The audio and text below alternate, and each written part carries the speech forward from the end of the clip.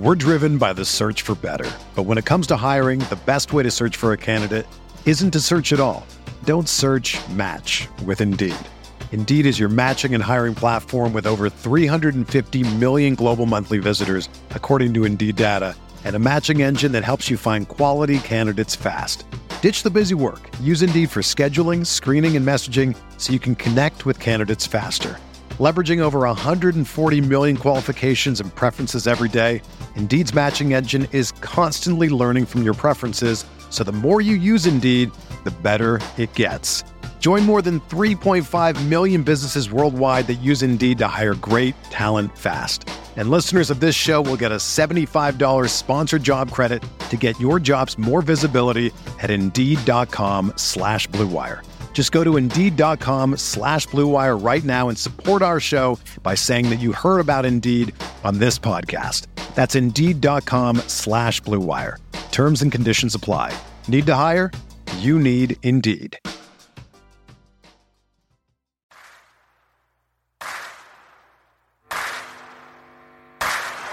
You're listening to Setting the Pace, your go-to Pacers podcast with Alex Golden and Michael Facci. Miller for three. Oh, he backed it in. He backed it in. And the game is tied. We're going to overtime. Warren lets it fly. Yes. T.J. Warren is not human. Granger catches, shoots for three to win it. He hits it. Go. Brogdon for three. Got it. O'Neal drives on Yao. Puts it in. Duarte 4-3. Boom, baby. Anthony attacks. Hibbert denies him at the rim. Karis LeVert, people don't realize how good he really is. LeVert, skies high for the jam. Stevenson passes into Sabonis for the basket. Jackson turns, fires, and hits. Oh, wow!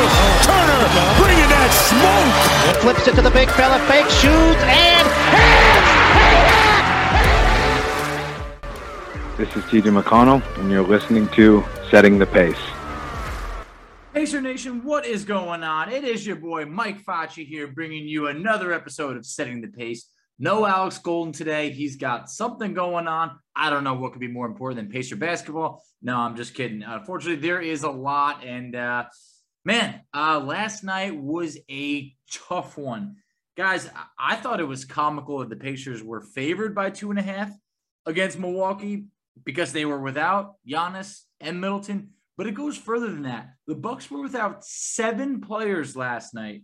It was 87-87 going into the fourth quarter, and the final score is 114-99. Milwaukee beats the Pacers behind a 21-0 fourth quarter run. It was truly sickening. It was a game that, this was no matter how you want to look at it, this was Milwaukee's B squad taking it to the Pacers in the fourth quarter. Pacers came out absolutely flat in the fourth. They were outscored 27-12 in the fourth quarter. So we've seen it before. I mean, just a lackluster performance, something where it's like, if you can't beat the Bucks without Giannis and Middleton, you stand no chance beating them, period. So this was a game where I'm not going to highlight specific individual performances because it doesn't matter. 5 of the starters were in double figures. Great. But the matter of the fact is that the Pacers should have won this game. It would have been a game that, you don't want to say gets them back on track, but you blew the game against Golden State. Now you blew this game against Milwaukee. All of a sudden, it's just like, man, this team, we knew it. They can't put anyone away. But it's deeper than that because the reports coming out right now, combined with the losses, it's getting super alarming right now. The Pacers are making the news what feels like every day for all of the wrong reasons. And the latest reason following this loss was Matt Moore, someone who's actually been on our show before, came out with a report that Sabonis wants out. Well, I have not heard anyone else confirm or really deny this specific report. However, what we do know is that Kevin O'Connor reported that Sabonis was unhappy, potentially wanted out, and that was shot down. Scott Agness turned it down. Sabonis turned it down. Sabonis just less than a week ago said at a press conference basically saying he's loyal to the franchise. He's not going to come out with new comments every single day, debunking every single rumor. Doesn't have the time for it. Look, is he thrilled to be a Pacer at this time? No. But I don't think anyone is, except for maybe Malcolm Brogdon, who's paid for the next few years, cannot be traded this year. Man, it would be alarming if he was asking out at this point. But look, they're losing. They're being criticized often. It's not fun when that happens for anyone. So I do feel like, yeah, guys probably are unhappy in Indiana right now, but that's what happens when you start losing. Losing's not fun for anyone. So I don't want to dive too much into those rumors because they are just rumors, and I don't think the end of hearing them is anywhere near. Pretty much everybody I know was sending me that today, tagging me on it in Twitter, texting me on the side that. So we're just going to have to wait until we hear a little bit more before we buy into every single report that we hear. But things are not going great right now in Indiana. And, hey, while I would have loved to have had a deeper dive discussion with Alex on this, we will do that later this week, probably for our Sunday episode. But touching on the Herb Simon comments, I mean, just when things were getting dark for everybody, I felt like the idea of a retool, not even a rebuild, was becoming very exciting for everyone. We were thinking, hey, change is on the way. Things could be different now. Maybe these losses aren't as bad if it leads to bringing us in someone young and talented or a draft pick. But you know what? Herb came out with some comments, and you don't hear from him often. So if he's going to come out and make some comments, unfortunately, you want to listen. And Herb was basically saying he doesn't want to see a rebuild. He claims the fans don't want to see it. I think he's incorrect there. Why would we want to go through a rebuild when we can build on the go? Build on the go feels like the new tough out statement. And we're not looking for a new statement here. We're looking for some actual change. He goes, quote, Donnie did it all the time. Larry did it. Kevin will do it. We can do it. Well, you know what? Donnie Walsh was here for a long time. The NBA was different during that time. Same thing with Larry. It's different. This is a star-driven league where guys are teaming up. You need multiple stars if you want to do anything. Saying Kevin will do it makes me feel like Pritchard's job, might be safer than some people think. Not rooting for Pritchard to be on the outs, but I just want to see them, right the ship, get it right. I do think that Herb Simon is drastically out of touch with the fan base at this time, basically saying, fans don't want to pay to see that. Fans don't want to pay to see this team right now, let alone a rebuild. So a few of the comments that he made that I just want to dissect, which was pretty alarming, are basically more just out of touch. When asked about being able to, the ability to acquire top free agents, said, I don't believe in that premise. We've had people like David West who wanted to come here. Guys, he didn't name anyone else other than David West. It's been 10 years. David West signed, and I believe it was 2012. I mean, we're heading into 2022 right over here. David West was also coming off of a torn ACL. So the fact that we can all pinpoint arguably the best signing in franchise history being David West, and I say signing, Malcolm Brogdon was a sign and trade. So a little bit different than outright signing, but David West being the best franchise, free agent pickup, that's sad. I love David West. It's nice enough to come on our show maybe about 2 years ago or so, a guy that actually changed that Pacers team, that locker room. That man was a leader. But that can't be it for hey, we can't hang our hat on. We got David West to sign 10 years ago. That proves it. No. And don't blame the climate, the weather, paying less taxes. No. Build something that people can get behind. We're seeing people sign in Milwaukee. We saw people sign in Cleveland. I mean, there's small markets out there. I mean, sure, you need a star to attract those players, but I mean, Chris Paul got traded to Phoenix. They started to win. He re-signed. Phoenix was someone that they had a tough time drawing players for a while. So I just feel like don't blame it on other things. If you win, players will eventually come, and you got to build something that players want to stay in. So, I don't want to just be ranting all, solo about all the negativity over here, but the last thing I got to touch on as it relates to the Herb Simon comments, calling this "I love our little team," I think might have been the worst thing that you could have done, because whenever you put the term "little" in front of something, you're belittling it.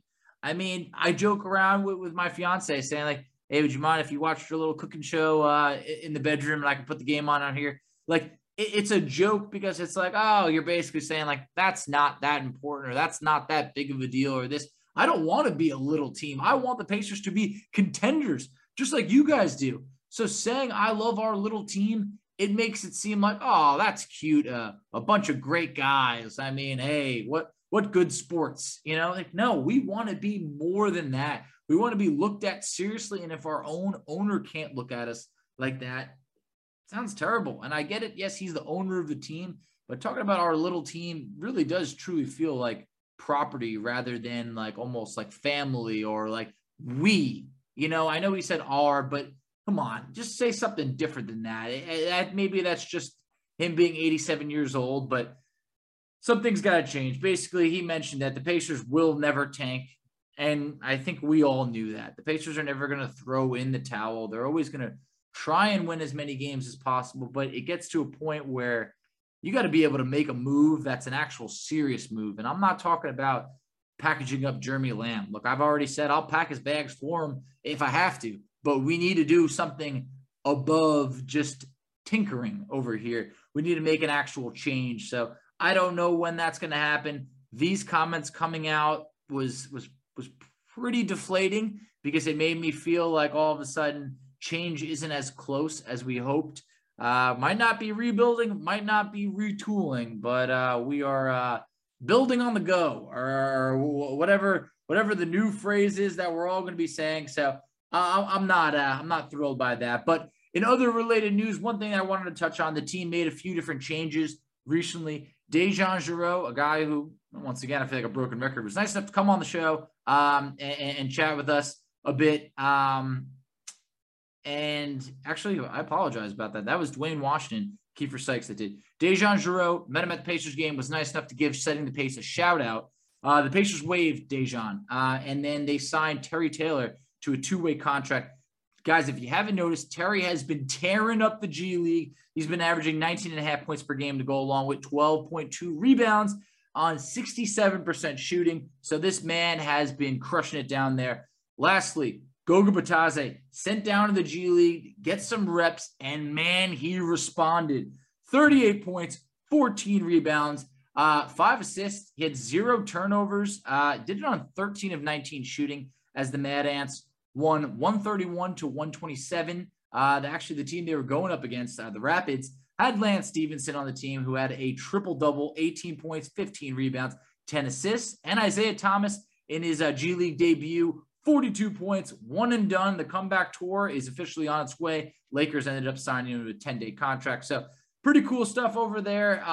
So, fun to see Goga get some minutes and show that he is a really talented player that is too good for the G League. We have to find him minutes, but we will be right back. We have a fun show for you. We're going to be bringing on Derek Murray to talk about some fun draft prospects that are coming up. So we'll be right back.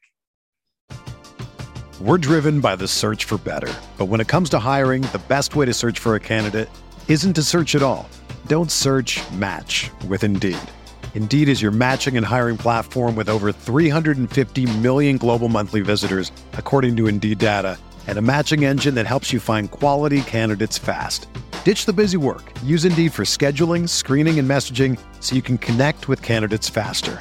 Leveraging over 140 million qualifications and preferences every day, Indeed's matching engine is constantly learning from your preferences, so the more you use Indeed, the better it gets. Join more than 3.5 million businesses worldwide that use Indeed to hire great talent fast. And listeners of this show will get a $75 sponsored job credit to get your jobs more visibility at Indeed.com/Blue Wire. Just go to Indeed.com/Blue Wire right now and support our show by saying that you heard about Indeed on this podcast. That's Indeed.com/Blue Wire. Terms and conditions apply. Need to hire? You need Indeed. Hey, it's Kaylee Cuoco for Priceline. Ready to go to your happy place for a happy price? Well, why didn't you say so? Just download the Priceline app right now and save up to 60% on hotels. So whether it's Cousin Kevin's Kazoo Concert in Kansas City, go Kevin, or Becky's Bachelorette Bash in Bermuda, you never have to miss a trip ever again. So download the Priceline app today. Your savings are waiting.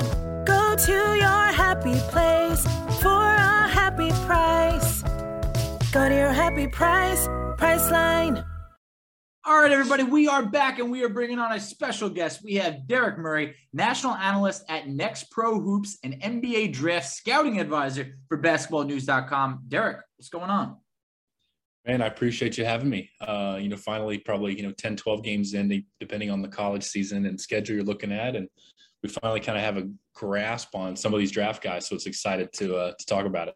Absolutely. So when we were talking offline, everybody, I mentioned I spend a lot of my time, obviously watching Pacer games. I catch every single one of those that I can, I try and catch all of them, but also my free time, I'm watching West Virginia University. That's where I went to school, but we don't have the prospects that you want to hear about. So I wanted to bring on Derek, who can tell you about all the top prospects that we should be looking out for, because guys, unfortunately, if you haven't noticed, this season isn't going the way that we hoped. And the Pacers right now currently have the 9th worst record in the league. So they would be slated to potentially pick in the top 10, something they have not done in quite some time. In 2010, they picked Paul George, but they have not had a single-digit draft pick in 32 years. So, Derek, I have you here to talk about some of the prospects that we should be really looking at closely. I guess we might as well start from the very best of the best. Who do you view as this year's number 1 overall pick? I'll be very surprised if Duke freshman Paolo Banchero is not the number 1 pick this year. At 6'10", 250, you can play inside, play outside. The defense, it's fine, it's adequate, but offensively, he has everything you want. He's 6'10" and powerful and has guard skills and big-time shot maker as well. So Banchero definitely stands out as the number 1 guy. If I'm a betting man right now, he's going first. But the other two to not sleep on, Jabari Smith from Auburn and Chet Holmgren from Gonzaga, are both guys. Again, they're both about 7 foot tall, guard skills, can move, can run, play defense, and they're both killers. They're as competitive as they come. Those 3 stand out alone at the top right now in kind of a tier of their own. So I have watched Paolo. I have. I mean, he's what, ESPN and everyone's talking about right now. And obviously it's Duke. So, they're going to get a ton of coverage. Chet Holmgren, I've been following him for a while, probably more than Paolo. He was that top recruit. Does his lankiness worry you at all? 7-footer, but they're listing him at sub 200 pounds. I mean, when you look at Paolo and Chet, Paolo's 6'10", 250. Chet is 7 feet, 195. A big difference. Does that worry you at all? It concerns me a little bit on the defensive end, just with people being able to push him around a little bit because of his weight. In high school, he's able to recover and still block every shot he wants to because of his length. I think he's got a 7, 4, 5, 6 wingspan, somewhere in that range. It's just ridiculous. And he has showed against some competition this year that he is able to recover and use his length to contest. But, you think about, anytime somebody's like, hey, can he defend at 4 at the NBA level? My mind just goes to the Morris twins. And those kind of guys with that skill level, that size, that strength, they're probably just eating Chet alive, at least in those first couple of years. And that is worrisome to me. That being said, when there's a unicorn available, you take him. And at 7 foot with that length and the guard skills, the ball handling, the shooting, the creation, I think at some point you just have to take him. I think 3 is, at least today, the absolute floor for him. But yeah, there are people around the league, us included, that do worry at least a little bit about that physicality. Yeah, look, it's natural that your body's going to continue to grow. The 3 people that you named, they are all freshmen.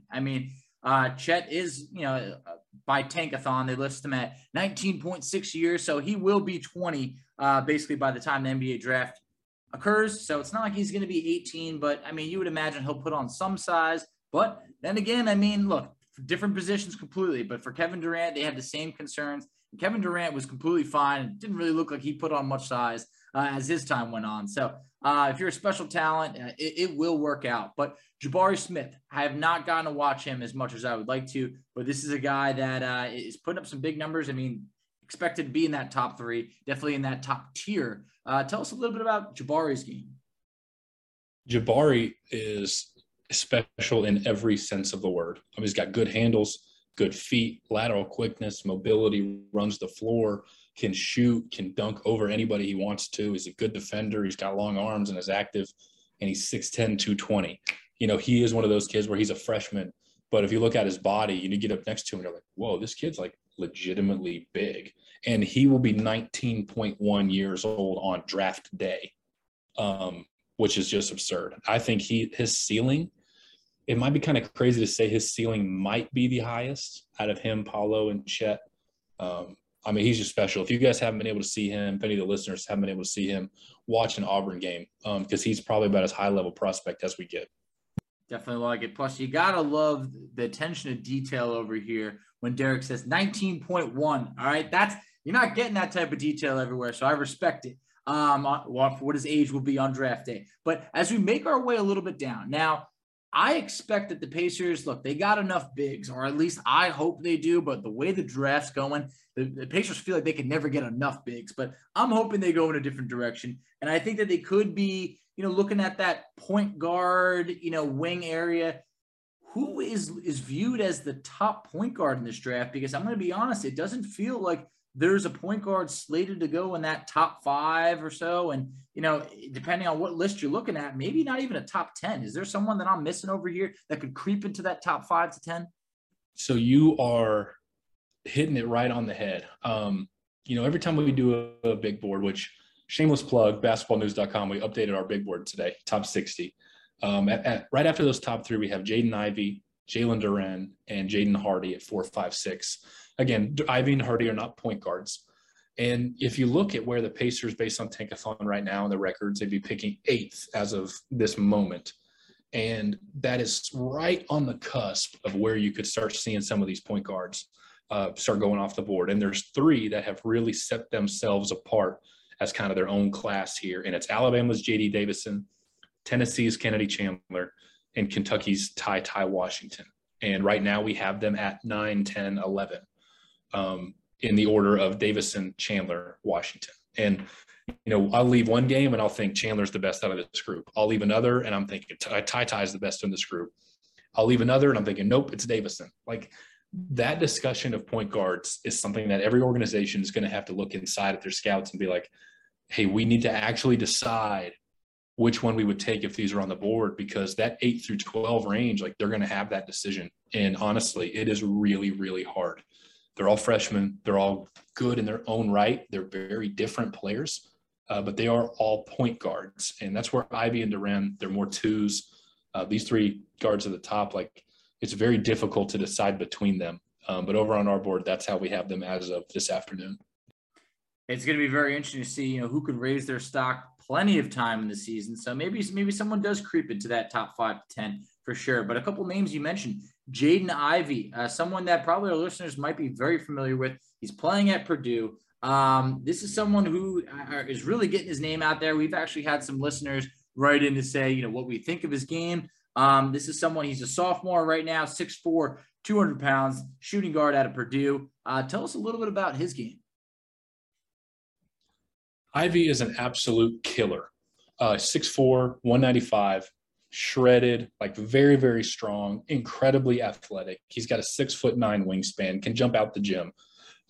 He's physically ready to be on an NBA floor tomorrow. Not the greatest, historically, not the greatest shooter.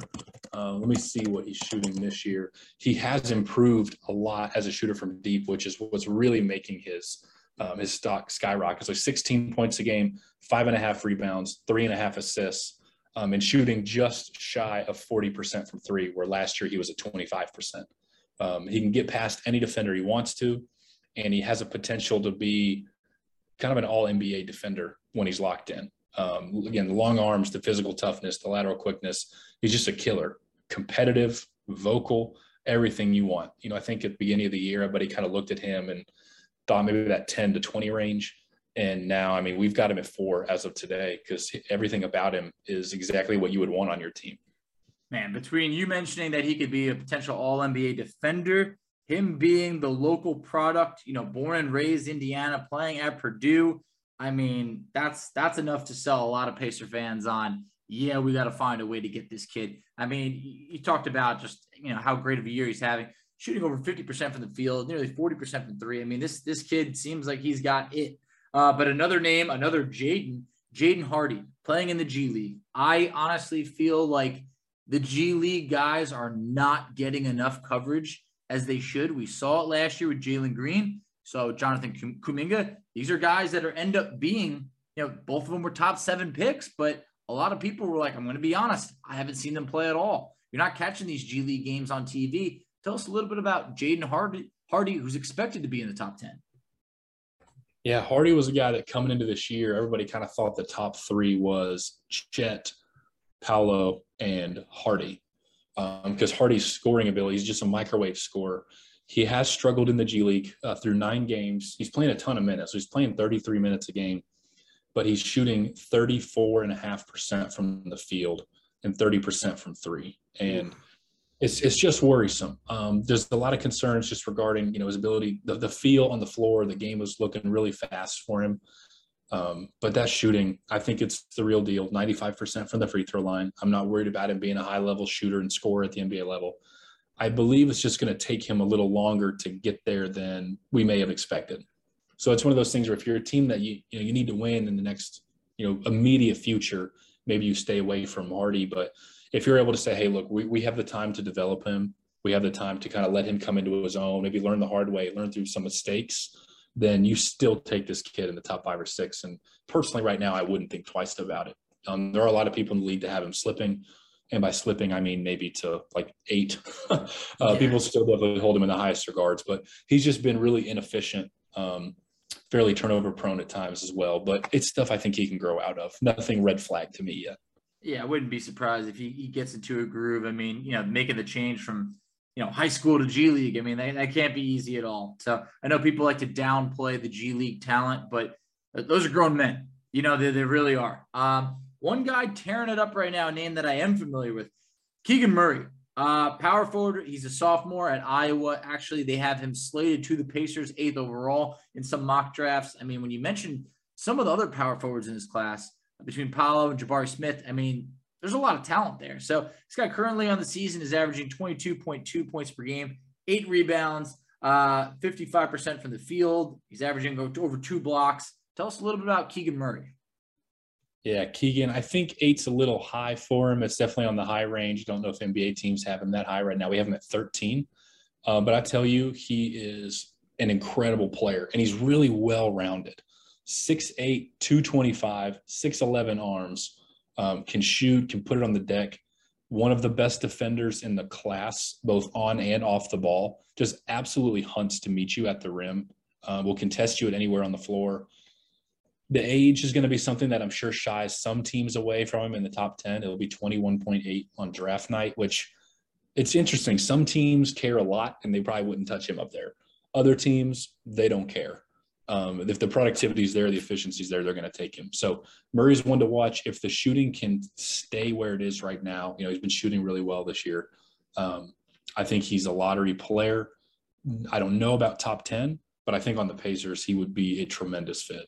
Hey, when you mentioned the Pacers and age, they picked Chris Duarte, who's 24 when he's making his NBA debut. So, they're not scared of that. So 21 years old. It's really interesting.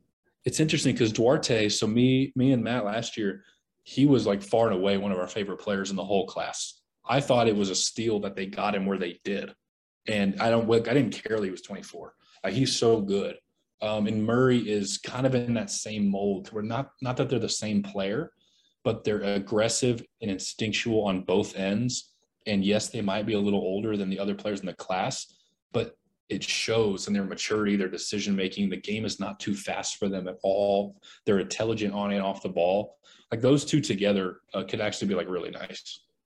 Well, I think you made a great point there because the Pacers are trusting Duarte in game-winning situations right now, which I don't see any other rookies in the NBA being in that situation. I mean, at the end of the day, maybe Cade Cunningham could find himself in that situation because the Pistons are, not a successful team this year. He is looked at to be the franchise, but no one expected Chris Duarte to be taking game-tying, game-winning shots, but he is truly mature for his age. I mean, 24 years old, whatever it is, being a rookie, he doesn't seem like a rookie. So, night one, 27 points for the Pacers. I mean, he's been a blessing to watch. So one guy that I know my co-host who's not on right now, Alex, loves is Patrick Baldwin Jr. I mean, a lot of people didn't expect him to commit to Milwaukee, but I believe his dad's the coach over there, and your games are not going to be on TV as much, but this is a very highly touted prospect. Tell us a little bit about Patrick Baldwin Jr. Yeah, I'm actually glad you brought him up, because Baldwin is going to be the player in this year's class that the media and actual NBA scouts disagree on quite a bit. The media is going to watch the film and they're going to go, oh my goodness, he's 6'10", he can shoot. Like, you have to take him. He's a top 5 player. I'll just tell you this, he is absolutely slipping in NBA front offices. He's fairly soft, and we'll just kind of leave it there. That's what a lot says a lot. It's what a lot of people think of him. That's what a lot of front offices think of him. I talked to one the other day who said they wouldn't touch him until 20. Wow. So it's going to be a real interesting discussion for teams of tape versus kind of the feeling you get about him in person. And that's where that in-person scouting really matters. The intel is really going to matter on Baldwin. So he is as talented as anybody in this class. He's 6'10", legitimately. He's big, broad shoulders, strong legs, probably the smoothest shot in the class. But it's you just have to decide, do you trust him to come and be the best player, leading scorer on your team? And that's where the question marks are. So we currently have him at 12. I think his range, the range I would honestly put from like 5 to 20. Like, I think it's really high, because there will be some teams who they see the numbers, they see the potential, and they're just going to take him anyway, while others definitely have some concern. So it'll be interesting to see what happens with Baldwin. It will be interesting. I mean, I know he's struggling from the field. That's very evident if you just take a quick look at his numbers, but also, there can't be that much talent around him, not to put down, Milwaukee, but other guys, are playing next to NBA level talent. And I do not think that he is. So, that's probably going to be pretty tough, but give us a name that is someone to look for that could maybe improve their stock and maybe work their way up in the draft. I mean, last year, I feel like Davion Mitchell was that guy who, coming into the year, really wasn't that high on many people's boards, has a great year. Baylor has a great year. Next thing you know, he's being picked right in the top 10. So I thought that was a big surprise, coming into that year. Who's one of those players this year? Yeah, so I got a handful that come to mind. Ousmane Dieng for the New Zealand Breakers is a guy that I think is kind of in the teens right now. 6'9", basically a 6'9" point guard. And nothing gets me more excited than a 6'9" point guard. So yep.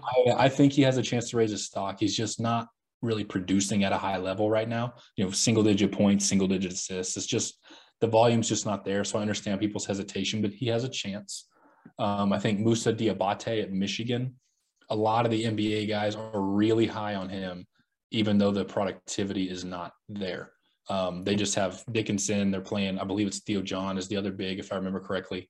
And Diabate is just not getting a ton of minutes, but he's an NBA guy. Johnny Davis is really taken off. We put him in our first round today. I've seen some people put him up in the top 10, which I think is a little premature, but I think he's a first-round pick, 6'5", positional size as a combo guard to really put it on the deck and do what he wants with people. And then I was just at the Villanova-Baylor game, the butt whooping down in Waco on Sunday, and Jeremy Sohan really impressed me. We put him at 31 in our board this afternoon. The 6'9" freshman, 6'9", 230, long arms, and man, he can just defend the heck out of the ball. I think 2 through 4. I think he can guard multiple positions, really athletic, can flash a little bit of shooting. And Sohan's a guy that I think if he keeps his name in, will slowly climb. So those are the guys that come to mind off the top of my head. Well, I got to do it for IU fans, because I know a lot of our listeners are IU fans, but Trace Jackson Davis, this is a guy who's put up some big numbers this year. I mean, depending on which boards you're looking, they don't have him high. I know he's a junior. It's not the sexy thing for the drafts, but where do you see him going? Is there any way for him to crack into the first round, or is it more of a guarantee that he's going to be in that 40s to 50s range? I don't know if it's a guarantee that he comes out. I don't know if he should come out. And I know that sounds really harsh for a guy that's incredibly productive at the college level. I mean, he went 19-9 last year, didn't get enough good feedback to stay in the draft. He's at 19-8 this year. What worries me is that he's basically an undersized center, 6'9". He's not an elite, explosive vertical athlete, and he's never made a three.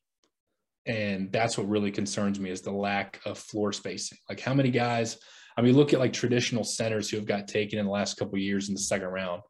They're either 7 foot, 7'1", or they run like a deer, or they can shoot a bunch of threes. And Trace, you know, he's just not any of those things, even with his production. And it's just tricky. Like it wouldn't shock me if a team took him in the mid to late second round. You just kind of have to really buy in that you can teach him how to shoot, because it's just tough to take a 6'9" guy who only scores down there on the block. Yeah, I mean, the days of the traditional bigs, I mean, it'll work in college. It will. But in the NBA, I mean, you got to add a lot to your game. I mean, we're starting to see even Dwight Howard add threes to his game at this point in his career. He was drafted in 2004. So it's like you got to evolve. It's worked for a ton of other guys. Brooke Lopez adding threes to, I mean, it's really prolonged their career. So for Trace, I mean, I feel like he's got to add a little bit more to his game. Otherwise, it's definitely going to be tough to get drafted at a good spot. But I mean, make no mistake, if this guy comes back for his senior year, he will destroy opposing defenses. So that'll be interesting in that. But I thought one thing to transition over to talking about some of the rookies producing this year in the NBA. We touched on Chris Duarte. I know you said you were high on him. Duarte falls to, maybe depending on who you talk to, goes to 13 to the Pacers. I was a little bit worried about his age. I'm not alone. A lot of people were. Found out age is simply just a number of Chris Duarte. This kid is special. Tell us a little bit about, Duarte and were you surprised at all? I mean, I know you said you liked him a lot, but this man, he can play. He can flat out play. So I'm going to have to pull up. What number did they get him at last year? 13. And okay, I heard Golden State wanted him bad. Yeah. So we got a call maybe 2 weeks, week and a half out from the draft. Basically said, hey, Warriors, Duarte at 14 is done. They're like, it's done. So, the guys who call me for intel, they were like, hey, what do you think? I was like, well, if you want him, I can't tell you where he's going, but you're going to have to move up. And going to 13 was perfect. I thought it was a great fit. I thought it was the right call. Thought it was the right choice. Because Duarte and Brogdon together, to me, I just love. Evan Mobley is a guy that internally, we had number one on our board internally. We thought he had the highest upside in the class. So Mobley playing well isn't shocking to me at all. Barnes, the Raptors took a ton of heat for taking Barnes at 4. Thought that was the right call as well. And he's playing well lately. Just looking at it, it's so interesting because around Duarte, it was so many young players in the draft. Like you went Zaire Williams, Primo, Moody. Moses Moody, one pick right afterwards. Golden State. We might not even really see him much this year. And then you look at the role that Duarte has, where he's an every game starter for the Pacers right now. And, I know they moved him to the bench at one point, but their plans for him is big. I feel like the Warriors' plan right now is to win now. And for Moody, it's tough because he could have every talent in the world. Our my co-host, Alex, loved Moses Moody. I mean, was truly leading the Moses Moody train. I was on board. I mean, I think he's got a lot of talent and he will show it, but he's younger. It's going to take him some time. I mean, the age difference between Duarte and Moody, it's like 6 years. It's like legitimately 5 years. Well, it's crazy. Like going into the draft, I definitely looked at the Pacers as a team who would take a guy to win now because it looked, at least from the outside, you guys obviously know way better than me about the Pacers in particular, but it looked like the Pacers could still be a playoff team. Absolutely. And I thought, okay, let's add a guy who right now can play ball. And that's where Duarte makes the most sense. So it sucks because now if you're looking at, do we have to rebuild? How is this going to look? Now you've drafted a 24-year-old. But hindsight's always 20/20. At that time, I loved the pick. So in no way am I going to say, oh, the Pacers should have done, A, B, or C. I think looking back, it's still the right call. It's just tough the way this season is unfolded. It really is. I mean, It's rough, but the thing is like, if it wasn't for Chris Duarte, I don't know what we would be doing right now, because Pacers fans truly love Duarte. And then Isaiah Jackson. I mean, the Pacers make a move. They package 4 second-round picks and Aaron Holiday to move up to 22. They take Isaiah Jackson. I mean, this is someone at Kentucky. Like, it seemed like he had a lot of talent of being able to block shots, but Isaiah Jackson, he's not getting a lot of minutes, but when he does, we're already falling in love with him. I really feel like this kid's going to be really good. It's just a matter of being able to carve out the right role for Isaiah. I mean, what did you think? 22 in the draft. Was it too high? Was it too low? What were your thoughts? No, I thought 22 was perfect. I think we had him at like 20 or 21. So I thought the range was perfect. I think the value was perfect. They did have to trade up to get him. He was not going to be there for the next 3 or 4 picks. Like, he was coming off the board. So they knew where they had to, props to the front office of knowing where they had to go in order to get their guy.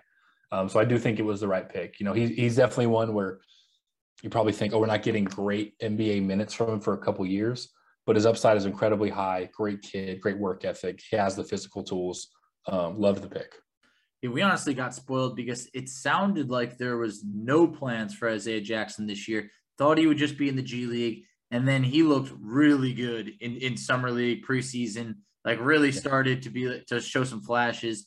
They sent him down to the G League. He was just blocking everything, grabbing rebounds left and right. So his G League stint was very short. They called him back up. Unfortunately, they're getting him like 3 minutes here and there, but it's already like, it doesn't matter what he does this year. We're excited about Isaiah Jackson. But for unrelated Pacer news, talk about maybe some of the biggest surprises this year so far in the season for rookies. Anyone that maybe you're like, you know what, I wasn't expecting this, but this kid's looking good. So we really liked Herb Jones coming into the draft. Texas, right? From Alabama. Oh, okay. Never mind. I'm thinking of Kai Jones. Yep. Mm-hmm. Yes. So yeah, Herb Jones, Alabama's playing for New Orleans. I thought the defense was good, size, athleticism, he had it. All-time great kid, great intel, work ethic, whole thing. I did not see him being this good this quickly. I definitely thought he would have impact and thought that the media was severely underrating him because his film wasn't sexy enough for them, which again, that just bugs me in and of itself. But I don't know. He's been a pleasant surprise. Alperen Şengün in Houston. We knew he was intelligent. We knew he could pass, but my goodness, there are some clips of him. I'm just like, how did this kid see that? Like, he's got eyes in the back of his head. So like, I've been impressed with him. Bones Highland in Denver. No shock to me that he's killing it. Probably my favorite pre-draft interview I did last year, going and watching his workouts in Atlanta. Just a pleasure to be around. Great kid, great teammate, and an absolutely fierce competitor. So those guys I thought they would have good rookie years, but they're definitely outperforming what I expected. Yeah, I mean, Bones, he started, it looked like that kid could flat out shoot. I mean, really, before the draft, it felt like he was elevating his stock quite a bit. So, those are some of the guys that we talked about, the surprises. Now talk about maybe some of the disappointments this year. Maybe, whether it's, I know Cade got off to a brutal start, but he's turned it around lately. Jalen Green, I know he's had some of his struggles, but is there someone that maybe you were just like, honestly, I expected more than this? Man, I thought it's kind of fun actually looking at the list of rookies that have statistically been a little disappointing. Most of them I feel good about calling. I definitely thought Bouknight was going to have a better season. He struggled. He's starting to come on as of late, which is nice. Starting to get more of a role, more of responsibility. I thought he was going to be a little bit better quicker. Kispert really not playing super well, which he was definitely in play at the Pacers pick. It was a Duarte versus Kispert conversation for many. It appears that Duarte was in fact the right call. So good for the Pacers because a lot of people thought they'd go Kispert. He hasn't been playing super well. Let's see. Nobody else has really surprised me that they've been struggling, and I don't necessarily want to call anybody out for saying it's not surprising. Just looking through this list here, Delano Banton has been a pleasant surprise. He's been considerably better than I anticipated. as well. I probably should have put him in that surprise list because he's been really good. Yeah, for book night, you mentioned, for Banton, while we're on the subject, I mean, I saw this man hustling against the Pacers. It was probably like 2 months ago, and I was really thinking, like, who is this guy? He's a second-round pick, and yeah, I definitely agree with that. I mean, you're not talking about someone who maybe was, expected to be producing, but as a second-round pick, that guy was definitely hustling and grinding for the Raptors, and that kind of fits their culture over there. They got a lot of lengthy guys that are able to just kind of outwork you. So I definitely see that. Jalen Green is someone that I felt like, yeah, he could struggle a bit, but I strongly believe in Jalen Green. And book night, a couple nights ago, maybe it was a week ago, I know he hit 6 threes, but yeah, he's come on slower. This was someone that book night's stock was really rising at one point to the point where it looked like Golden State might take him at 7. So he ended up slipping, and I was surprised by that because I was very intrigued by book night in the draft. So I was a bit shocked to see him slide down. But other than that, I don't know if there's anyone that really comes to mind of like, oh man, this guy could be a bust or anything like that, because we're only 2 months into the season. A lot of these guys are freshmen, so you want to give them the benefit of the doubt. Right. Yeah. And a lot of these kids, man, they're coming into the league so young, like Kai Jones. I mean, he just kind of stands out. And Jonathan Kuminga, like they were raw in a little bit in the sense that physically they were ready, but the skill set they're going to have to work and improve. So it doesn't shock me that they're maybe struggling a little bit, but if somebody were to give up on them, that would just be absolutely foolish. Like they're going to be great. It just is going to take them a little bit of time. That's all. It definitely will. But I mean, there's guys like Zaire Williams that we were talking about last year when we were, covering some of these prospects. And it was like, it felt like this kid was going pro no matter what, but he did not have the type of season at Stanford that he wanted to have. And it's still just like, oh, well, going pro no matter what. And it's got to be tough for these guys because you're on the bench for a while. I mean, you're really trying to make it work. So you can go down the G League. All right, but it's a struggle. And one of those examples of not giving up on someone, I mentioned on the show, Anthony Simons on Portland, when he was coming out of IMG, I remember thinking, like, what is this kid thinking? Like, it looked like he was barely able to get any playing time, not really produce. Now we're talking about, I believe he's in year 4 now, and he looks like a really good player. And I with these guys, you got to be patient because so many of these players are so raw and so young that it's like it might take 3 years, but you got to be committed and give them time. And I think Goga Bitadze right now on the Pacers is being subjected to just that guy who's in year 3, but never really being able to get those consistent minutes. They just sent him down the G League. He had 38 points. It's just like these guys need reps. So I just hope that they all be able to get the playing time that they need because they're going pro no matter what. Yeah, some of these guys just need to get into a rhythm. And to get into a rhythm, you need reps. I think Goga going down, absolutely dominating in the G League game shows that pretty well. And it's also a testament to how big of a gap there is in the G League and NBA talent. Massive. It's like not to knock the G League guys because it's a whole nother level as we see with the Ignite team. Like these are grown men. These are professional basketball players. But sometimes they need to go down there, get a little bit of work, get better, and get their confidence back. And that's where I think I hope it does that for Goga is that he gets that confidence back of like, okay, like I am the real deal. I can do this. I just needed a night where I could go down and show it. And that's what I think it is because essentially he's coming into a game in garbage time, 2 minutes to go, just like feel like just jacking up a 3 just to get a shot up there. He might go 0 for 2. And then like the perception's like, man, Goga stinks. And it's just like, no, he doesn't stink, but you've been sitting on the bench for 38 minutes. In reality, it's a couple hours. And then you come in there, you put up 1 shot, 2 shots, and you miss it. It's hard to get in that rhythm that you spoke about. So, I look forward to seeing these players play out this season. I think as time goes on, I'll become way more familiar with them. And we wanted to use this as our first introduction to our listeners on these top prospects. So, Derek, I want to thank you for your time and tell everybody where they could find you on social media and some of the awesome coverage you have going on. Yeah, so you guys can find me at D Murray Hoops, DMURRAY Hoops.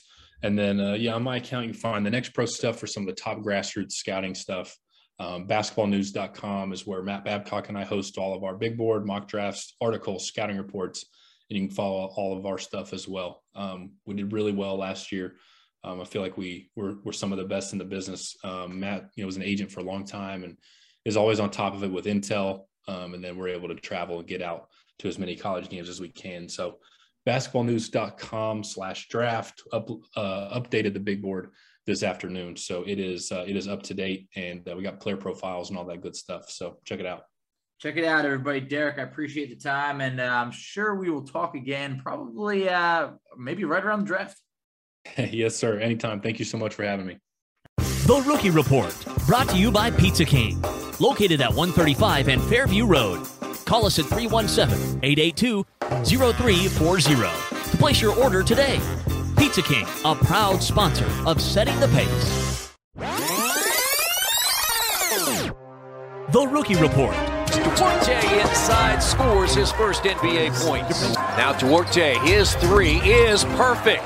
Duarte, he knows where the clock is, lets it fly and hits again. Beat him up. Duarte, step back three and hits his third. That's a tough three, too. Now Duarte, another three. Here's a long three. Duarte got it. Tucker thought he had a lightweight. All right, we are back for the Setting the Pace Rookie Report, and we will be covering two rookies. That is right, not just one. We have Chris Duarte over his last 3 games since last week's Rookie Report. Duarte averaged 7 points per game to go along with 3.6 rebounds. Unfortunately, it was on 28% shooting from the field. Not what you want. It was a rough stretch for Duarte, following 4 straight appearances being in double-figure scoring, 3 of which were on 50% shooting or better. His best performance on the week came against the Bucks, scoring 10 points, grabbing 3 rebounds, as he remained in the starting lineup despite Justin Holiday returning. That was the key thing to see over there. Would Duarte be moved to the bench? Still remains to be seen a bit. But you know what? I take that back. As we're recording, it was just announced that Justin Holiday will be in the starting lineup against the Pistons. However, moving over to Isaiah Jackson. Since the last Rookie Report, Isaiah logged just 3 minutes against the Bucks. He went 1 of 2 from the field for 2 points and 2 rebounds. Look, we know this kid is way too good for the G League. Hard to find in minutes right now, but just be patient because Isaiah Jackson is going to be good for the Pacers for years to come. Another day is here, and you're ready for it. What to wear? Check. Breakfast, lunch, and dinner? Check. Planning for what's next and how to save for it? That's where Bank of America can help. For your financial to-dos, Bank of America has experts ready to help get you closer to your goals. Get started at one of our local financial centers or 24/7 in our mobile banking app. Find a location near you at bankofamerica.com/talktous. What would you like the power to do? Mobile banking requires downloading the app and is only available for select devices. Message and data rates may apply. Bank of America N.A., member FDIC. It's time for your Setting the Pace Player of the Week. Brought to you by Smokin' Barrel Barbecue.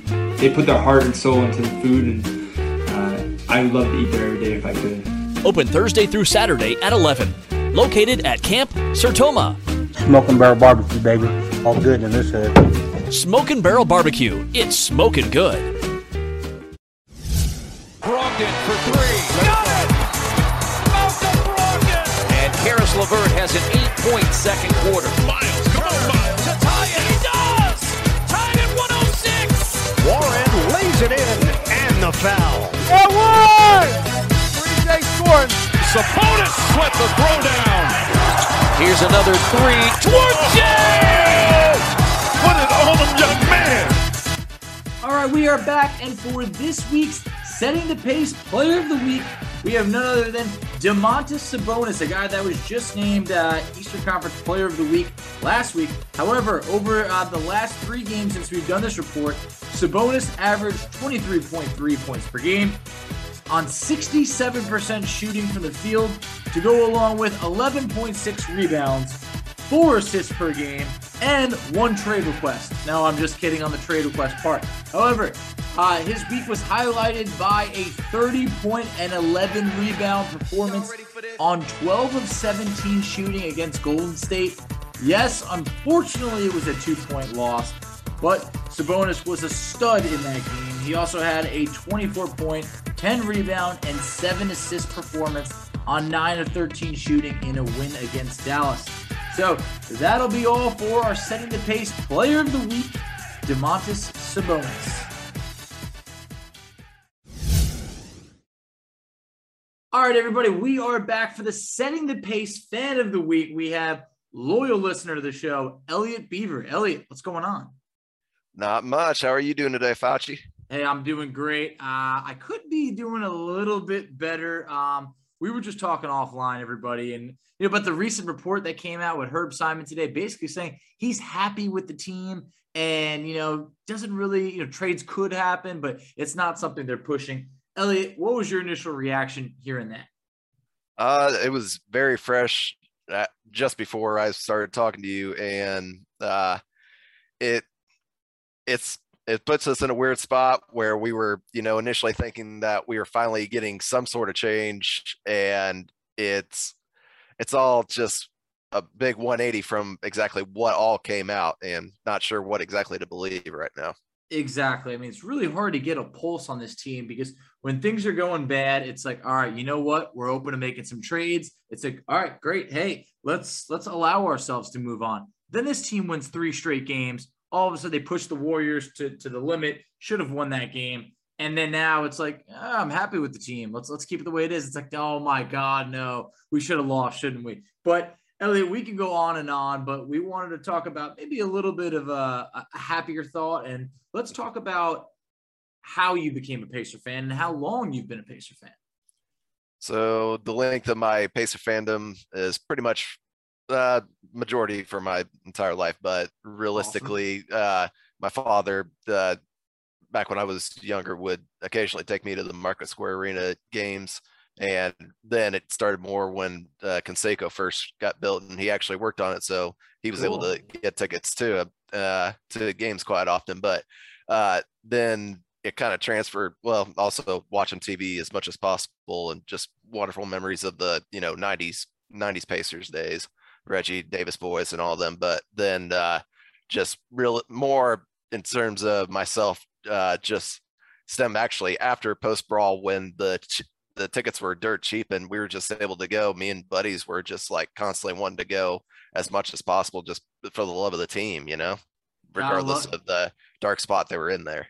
Gotta love that. Exactly. I mean, look, there has been some dark spots, but when you mentioned when you're younger, you're just like, man, I just want to see some basketball. So it's like, being able to afford cheap tickets like that. I mean, you'll always be able to look fondly on that. Even if the team was in, the Dunleavy, Troy Murphy era, which Jim O'Brien era, which is always just chalked up to. So luckily there was much better times ahead. But when you think of those better times, is there a specific time of you being a fan that sticks out of like, I will always look fondly upon that, or this is my favorite moment as a fan?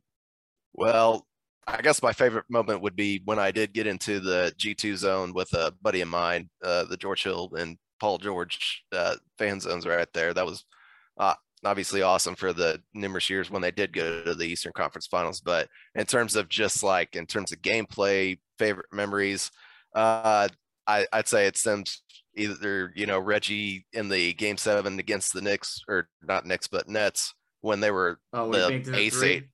Yeah, and he baked in the 3, made a nice layup, sent him into overtime. Or ironically, the quarter that was almost perfect, where everybody was just sinking every single shot. Dunleavy, Troy Murphy, it just ended because Josh McRoberts decided to chuck up a 3 last second for no reason, and should have just taken the 24 second, Yeah, no, exactly. I mean, there's definitely been some great memories over the years. I mean, the Reggie one, I mean, that was just unbelievable. You also got him like dunking on the full Nets team. I think that was like in double overtime. Or it's just too bad that he couldn't dunk it when Tayshaun Prince was coming out. I know. It's like it haunts me even seeing those highlights, because it's like he has all the distance on Tayshaun. You dunk that, like, you make it, you're getting fouled, you're going to the line, like something. But he lays it up, it changes the series. And like the most underrated stat is like that game finished like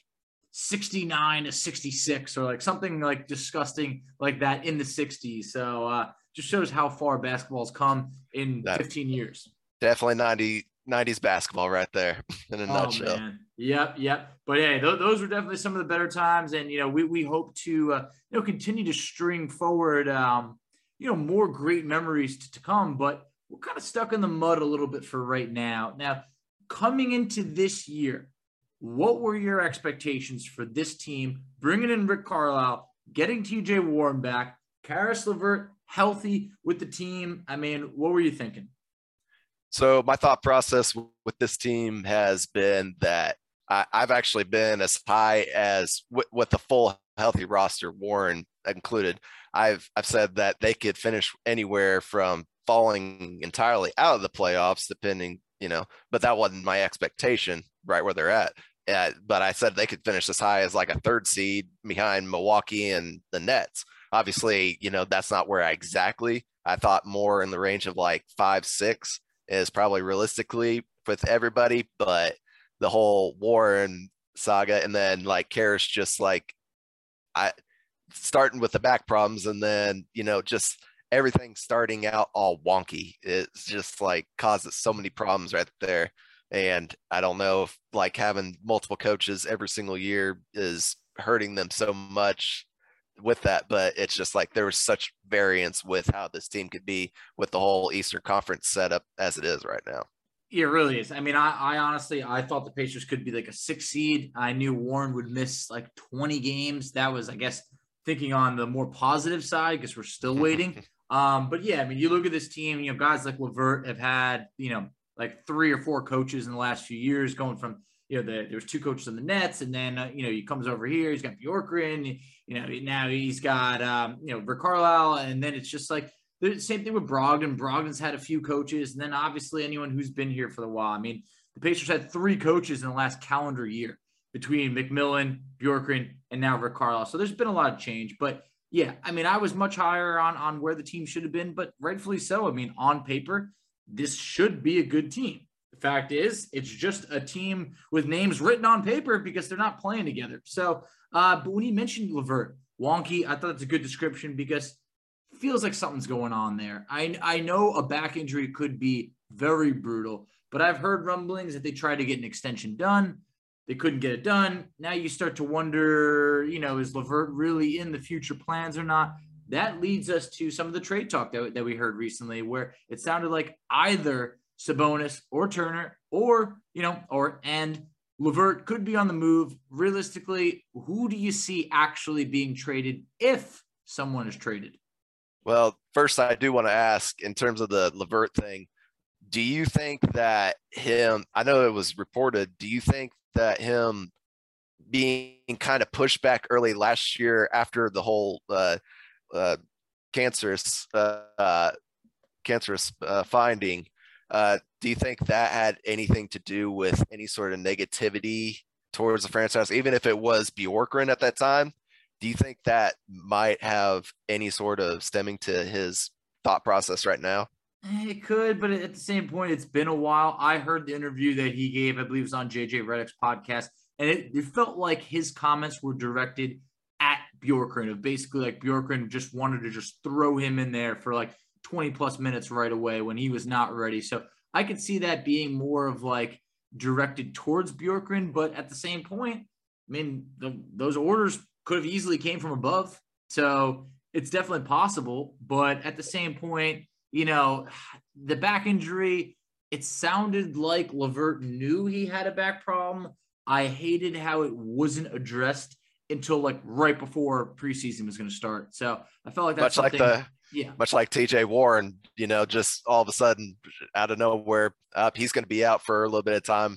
That just came out of nowhere right before the season started too, Terrible timing. I mean, even last year, like Warren, I mean, the foot injury, he only plays 4 games last year. Okay, like they shut it down early, but like it lingered on and on and on. Like you wonder if maybe they could have got him surgery early on. Maybe he's good for the start of this season. But now, like everybody has every right to be worried because we're entering, looks like January over here before he's come back. Pace team might not even still be there by then if they make a move. And in terms of Warren, like just how he does really mean a lot to this team, the way it's built. It's just sad that we can't really get to see that. And obviously that's what the owners or Herb's trying to get out of this still deal. But in terms of your question, in terms of who's getting traded, Lamb's got to at some point in time, you would figure. And then I kind of wonder how much Justin Holiday does play a part going forward. It wasn't a Rick Carlisle signing, and also TJ McConnell. I've also thought I heard that he wasn't really in the plans, but in terms of the starters, it's going to be, it sounds like Karras is pretty much out the door. Well, depending on who you're listening to. And then we all know that inevitably Turbonis, one of the two, it's got to happen. It's needed to for quite some time now. Yeah. Yes, they have played better this year. Their on-court rating together is the best that it's been, but look where we are. I mean, if it's as best as it's been and we're in the 13th spot in the East, clearly it's not working enough. So, I think you got to make some change over here, and, we will keep our eyes on that. And we're hearing mixed reports, what feels like every other day. So clearly they're getting to that point right now where people are starting to speak to the media, things are getting out, and that's usually typically not a great sign of a team going in the right direction. But, before we wrap up over here, Elliot, I just want to say I definitely appreciate you always being a supporter of us. That's why you're one of the people that I wanted to have on the show right when we thought of this idea. Is there a certain segment or interview or anything that we've done in the past that kind of sticks out to you as hey, I really enjoyed that episode? I can't seem to remember the top of my head. The last Indy Star reporter, Michael, I don't know. No, not James. Well, I enjoyed the James segment as well, but I was talking about the previous one before him. Oh, Jay Michael. Yeah, Jay Michael. I really enjoyed when you guys had him on kind of after the draft, actually after he left, and kind of got a bunch of nuggets involved. Actually, one of my favorite things ever, real quick, was when I first actually interacted with Alex on Twitter. It was over me absolutely despising this take on Malcolm Brogdon being a good fit here. I really thought it was awful. Then I watched him actually play for us, and I had to retract my statement and say, you were completely right about him, Alex, and I'm completely sorry for ever doubting you, man. And it's been, even a little before that, but since that point that I've just enjoyed listening to you guys. You're a regular for my work days, at least usually. Hey, we appreciate that. And it always takes a lot to admit when someone's wrong or not. But, hey, we love the passionate fans. So anyone who's willing to really care that much, that's what it's all about. So, we'll always be here to, hear you out, debate, whatever it is. We love the passionate fans, win or lose. So thank you very much for the time, Elliot. And tell everybody where they can find you on social media. Just on Twitter, at Elliot Beaver. And on Facebook, whatever. So awesome. Yeah. Well, Elliot, thanks a lot for the time, and we'll chat soon. All right, everybody, we are back. I want to thank you for tuning in today. Derek Murray, special shout out to you. Appreciate you covering some of this year's prospects to be looking forward to. I hate to turn the page on already looking for towards the draft. However, guys, things ain't looking good, and I want to be able to have a glass half full approach. And maybe that's, hey, we're heading towards our first single-digit pick in over 30 years. We'll find out. But you know what? This has been a wild week of Pacer news. None of it's been positive, but, you try and find the positivity in there somewhere. And it's just that, look, if we're stacking up losses, then you know what? We're getting closer to getting a stud. However, I don't know which direction this Pacer team is going to go in. It looks like they're continuing to push forward left and right. We're playing the Pistons tonight. When we're listening to this, we will have already played that game. So maybe you got a little pep in your step when we beat them. And if we lose, try not to take it too hard, because I'm still taking these losses hard, and I'm trying not to. So, guys, you can find us on social media on Twitter at SettingThePace3. You can find Alex on Twitter at AlexGoldenNBA. I can be found on Twitter at _FACCI. You can find us on Instagram at Pacers Talk. You can find us on Facebook at Setting the Pace. You can find us on TikTok at setting the pace. And guys, if you are tired of rebuilding on the go or being a tough out, then give me these 3 words. Let's go Pacers!